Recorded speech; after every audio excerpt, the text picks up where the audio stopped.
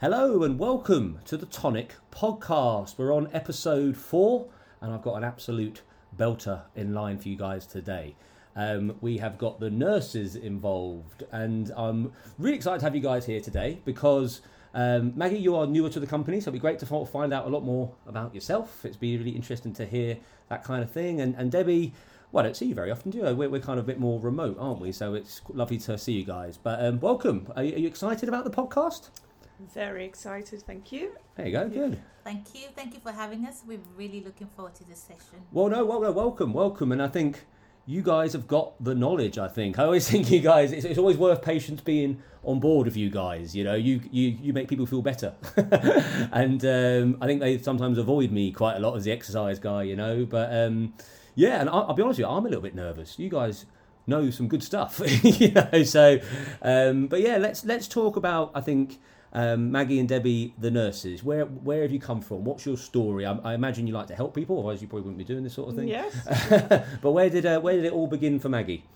So I started to work as I'm trained adult nurse, and I've worked in A&E as a ward sister, as a sister for many years, and then I went to work at Burkett Hall and as the ward sister there, and then I got approached by one of the surgeons and asked if I could come and work for Tonic. And here I am. Fantastic. No, it's great to have you, man. I always enjoy seeing you on a day-to-day basis in here, man. And Deb? So I'm also an adult trained general nurse and trained at Barts in London. Did various jobs. I've worked in the trauma centre, and I've also worked in the community. And at the moment I am working as a bariatric specialist nurse and also working for Tonic. Fantastic. Here's a question for you, a little bit of a maths question. How many years of experience have we got sitting here, have you two today? Oh gosh. Sure. Many years. Yeah, there you go. I'm 33. Do you reckon it's older than me? Yeah, for sure. Many years. For sure. Many years. That's mad, though. So I think, I imagine current patients, maybe future patients are very excited to hear what you got to say. But yes. I guess for me, like, as a role as a nurse, you know, you're given a patient to sort of help to work with during their sort of process of losing weight and the op and everything. In your intro call, you're speaking to them. What's the general concerns that patients have going into the op, and maybe how do you support these guys? Is there something that's sort of a constant theme, or is it more, you know, are they worried about? Is it going to be a long-lasting effect? What's the general sort of worries, I guess? Well, I would say that at that point, a lot of people are actually quite excited. Okay, great. Yeah. So their excitement outweighs the concerns and the anxieties that they have. That's nice to hear. Yeah, totally. They're really excited. They can't wait for it because you must understand that the majority of our patients have been waiting for a very long time. Sure. They've done a lot of research. Now they just want to cross that bridge and live that life that they've been waiting for. Brilliant. So there's actually not a lot of concerns. However, the minor concerns that what I get, they're concerned whether they'll be able to swallow their medications. Okay. Do they need that medication in liquid form? Will they be able to go out to restaurants after surgery? Yeah. So those are nobody actually talks about pain. No, there's a lot of anxiety before the surgery, but I think it's just a lot of reassurance that we give them. So it definitely seems like more sort of mindset-based than physical pain, you know. You touched on that sort of restaurant-based there, that sort of social side of it. Yeah, is there you know, do you find there's concerns, and how much do you find the op does prohibit that? Is that something that does get in the way post-op? Actually, no, not at all. You can build it into a lifestyle. Of course you can. It's, you know, it might be smaller portions and things, but once they come out of the post-operative phase diet, where you have to do so many weeks on different kinds of foods, once you're on normal foods, then you're living a normal life. And it's only smaller portions, so you can go out to restaurants, and there's a lot of restaurants that actually accommodate for bariatric patients. If you tell them that you've had bariatric surgery, they'll give you a smaller portion and charge you at a lower rate. Not everybody's doing it, but some are quite understanding if you do tell them. Brilliant. So it is a normal life. We hope that the surgery can actually give you a quality life that you actually wanted to have. I think that's a fantastic point. Is this not a restrictive thing? This is No. opening new doors thing, right? Yes, absolutely. And a lot of patients have made a real conscious decision to do, to have this surgery.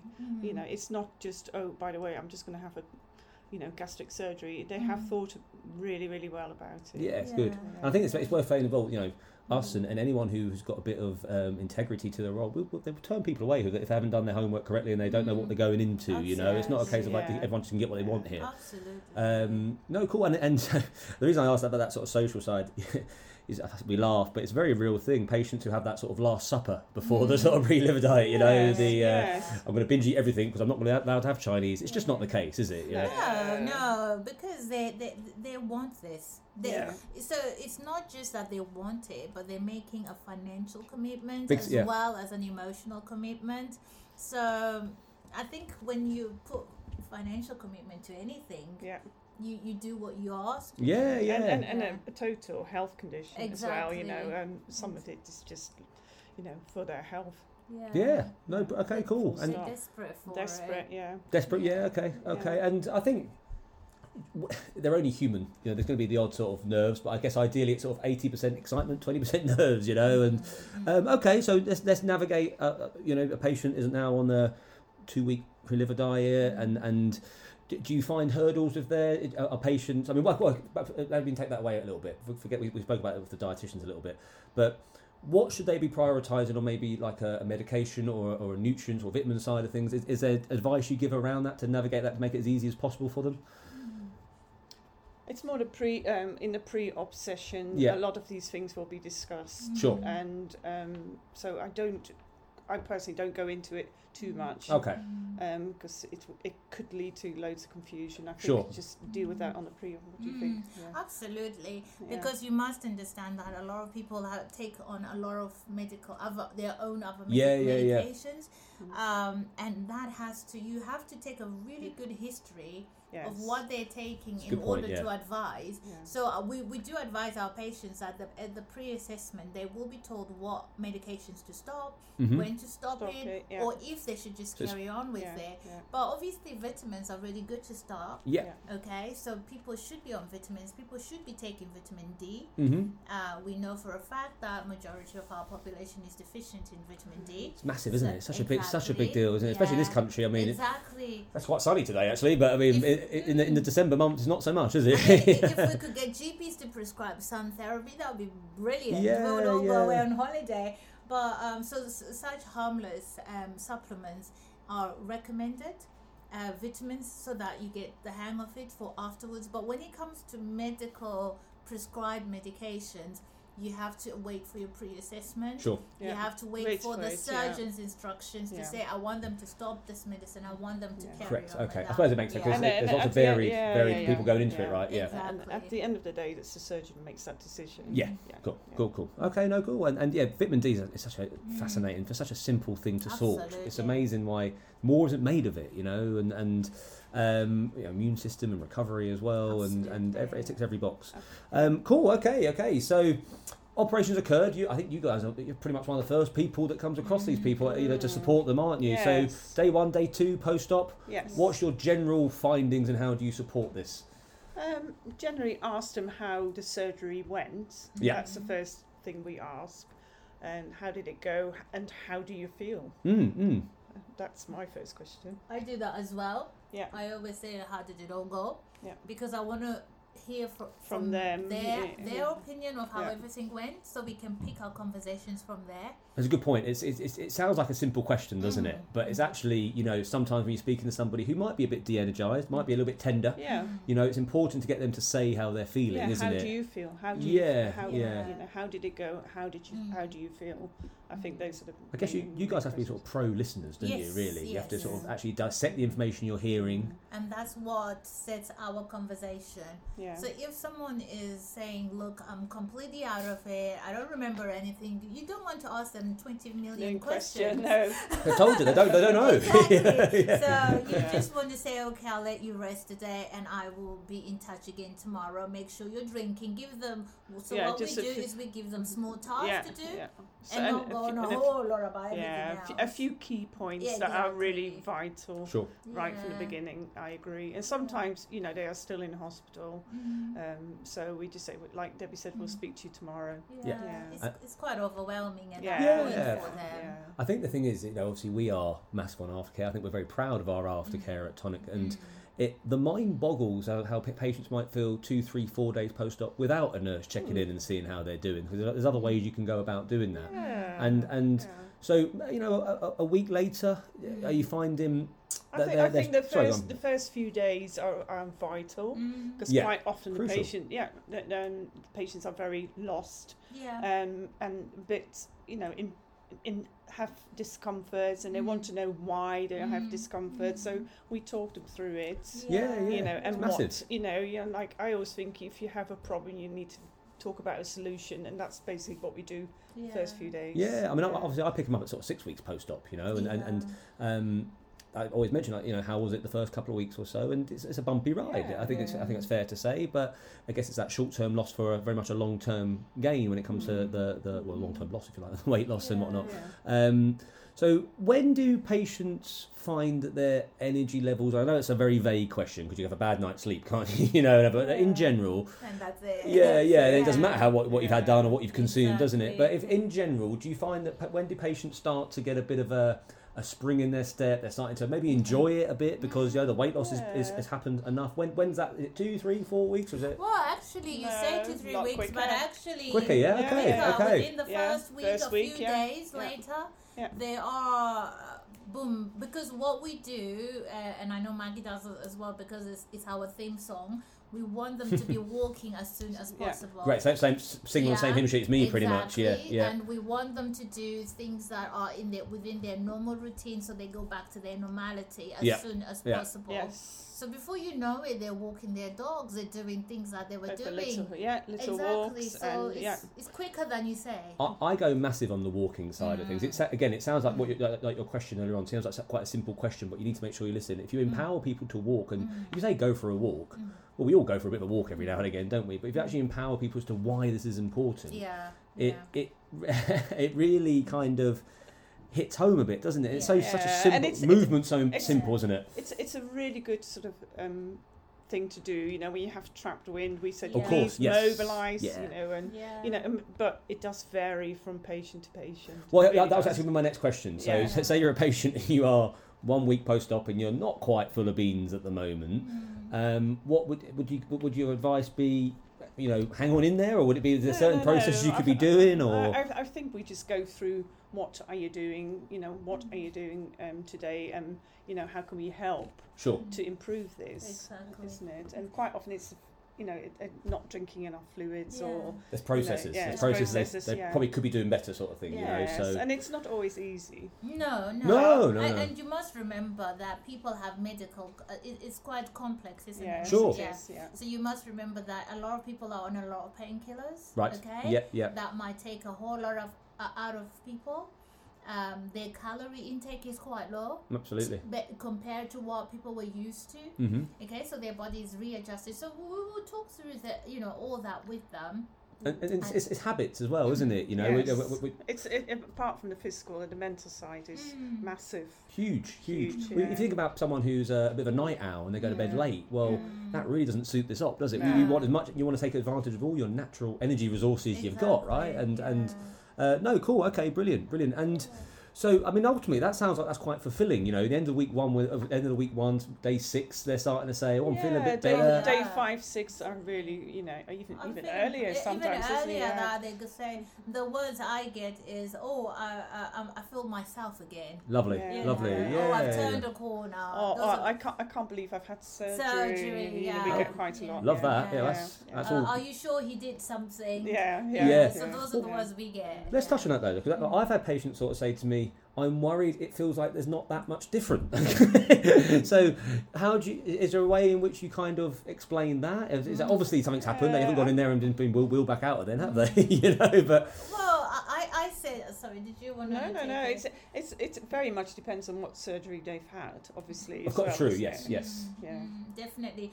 But I also say that the fact that they're feeling brilliant is what we actually all want for our patients. Of course, the easier the better. Yeah. We anticipate nausea here and then, vomiting, but actually we don't want that for everybody. No. So if you're not having any of those symptoms, thumbs up. Happy days. Happy days. Yeah. And just enjoy the ride. And we re-emphasise our big style. So it's absolutely brilliant. You know, so glad that you are on this route. You know, because some people just need a little bit more encouragement, but as a rule, most people do really well. Again, you know, I've come up at that sort of 6-week time, and you know, don't get me wrong, I think it's important to say there are things that, you know, nausea, vomiting, these things. If you're getting that, it's not like it's gone wrong or anything like that, but you do get these pretty steady rides, and certainly the rewards outweigh any potential kind of pain or whatever. Absolutely, because remember, patient journey is really important in your outcome and your results. If the journey is bumpy, you tend to really regret, and then everything just becomes a chore. Sure. If there are less problems, you tend to like, okay, I can work with this. So that patient experience, patient journey, that's really crucial. And we really want to support them. At the end of the day, we want them to do well. We want to make sure they have a good journey with us.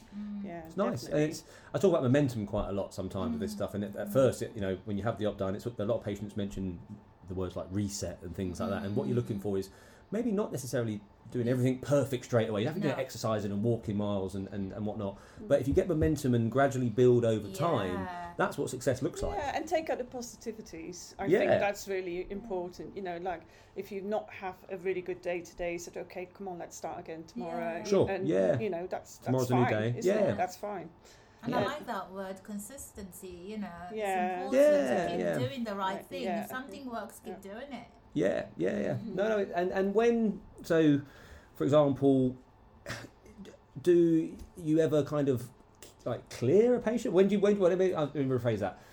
When do you start to hear less of them? Is it not something that's a constant sort of thing over the course of 6 months, a year, or do you kind of feel like that? Really. How does that work, sort of long term? I think, I don't know how you feel, Debbie, but I feel when you talk to a patient through the week, because we call them every day for the first 7 days, and sometimes you can tell after the 3rd day, I think this patient is going to be absolutely fine.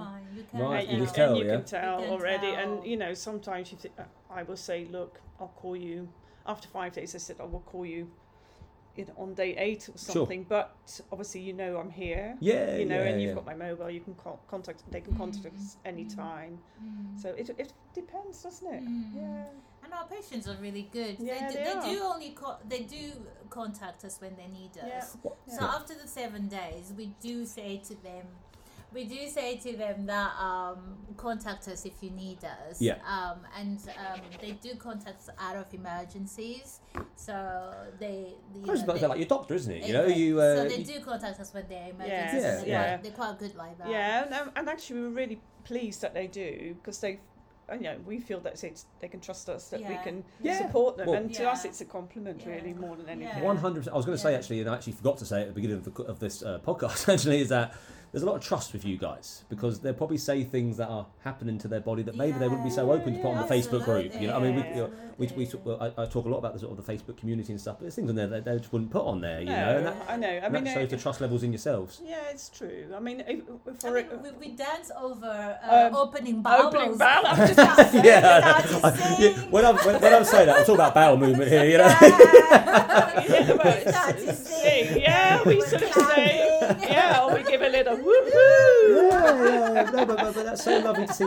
That's what while it's a serious thing, we need to make sure that it's all we're regular and our things. Exactly. And these things are so important in their recovery. And, Of course, why don't they make it fun? Like it's a serious thing, but there's no harm in having a little bit of a laugh about it at the same time. Actually, it does truly make us happy. Yeah, it does. It really does, because I know they are following all those sort of proper discharge plans. Well, it's true, and things like fibres, like it's not of the essence in the early stages, is it? So it's no fibre. No. So it's going to be very difficult to be regular and whatnot. But but I'm quite glad you have a laugh about that sort of stuff. Everyone knew what I was talking about. The things they don't want to mention, embarrassed about. It's always bowel movements, isn't it? Not to us, but I think no, sure. To us, it's just a check-up, isn't it? Yeah. But we are genuinely really pleased when they do well. Yeah, we are. Definitely. Well, no, that's good, and of course, I think, and as part of that aftercare process that they get with us for over a period of time, I think patients take a lot of joy knowing that you guys are always there. And I think so, and I think they need to know that as well. It's not just the 7 days. They know. I think we usually say to them, so look, we're going into our weekly calls now. However, if there's anything, you can call us. Anytime, and they know that. And that's really nice. You can't hide that, Maggie, in sort of the way people talk in their voice and stuff, can't you? I know it sounds like people talk and tone and stuff, but if you care, it's so obvious if you care, isn't it? And I think patients should look out for that a little bit, because I know full well when I hear people in here talk to their patient, you can just tell. It's not like it's kind of like trying to get them off the phone as quickly as possible, because this stuff's too important, isn't it? And there's a lot of trust put in us to deliver. And by even just putting content like this out and stuff, that it just adds to that hopeful, overall experience that we are very much there for them. That is what the aftercare is. And it's a really nice job, and I think fulfilling, right? Yeah, definitely. Cool. And I think that kind of brings it to quite a nice close. Is there anything you guys want to sort of add or anything? Is there any bowel stories you want to talk about? Not really. It's not really, just for our patients to know that obviously as tonic nurses, Maggie and I are always there to discuss medication, whatever. But they should know that we're not doing. We just want to say that we're not doing the work. The patients are actually doing it. Yes, good point. We are actually just their cheerleaders, and we are like clapping because they're doing so well. They actually make our job much easier. It is, and it's exactly what Debbie says. So the surgery is just a tool. It's up to them. Yeah, that's a great. That's something. I think that's actually worth talking about a little bit. It's up to them to, obviously, we're just standing in the background saying, follow this, or maybe you should do that, etc., etc. But it's a lifestyle. Yeah, it's a lifestyle. It's going to take a lifetime to readjust. It's not going to happen overnight. No. And patients worry that, oh my gosh, I'm not doing this right. It's going to be a lifetime of learning. I think there's two things to touch on there. What you both said actually. So it is just a tool. It's not the quick route. It's not the easy route. There's things you've got to do here. Otherwise, it doesn't work as efficiently as you want it to work. And secondly, I think what was very interesting, what you both sort of said there, sort of probably try this, or there is no right or wrong. There is an element of trial and error. Some things will work better for other people than others, and you've got to be willing to explore and trial that stuff. And it doesn't mean you're doing anything wrong. But the nature of trial and error is you've got to make a few errors every now and again to find out what you can do. And obviously we still learn. Absolutely. It's not that we know everything. I'm definitely not. But we're still learning from them as well. So but we're very willing to support. I like how you guys sort of define yourself as cheerleaders. I think you're a bit more sort of. I think patients will agree that you're very old cheerleaders. Oh no, I was going to say we'll get you some pom poms or something. I'm sure the many hundreds of patients you guys help will be happy to say that you are very knowledgeable, caring cheerleaders, and you probably do a bit more than just jumping about. Oh, thanks, Harry. I've got to look after my guests, man. I need any guests. Do you know what I mean? We'll definitely come back.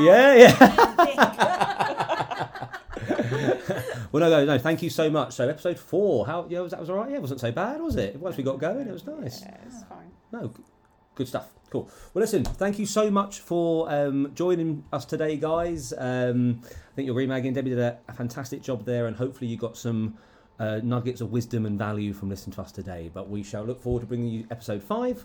All the best from us. All right, bye. And we'll speak to you soon. Bye-bye. Bye.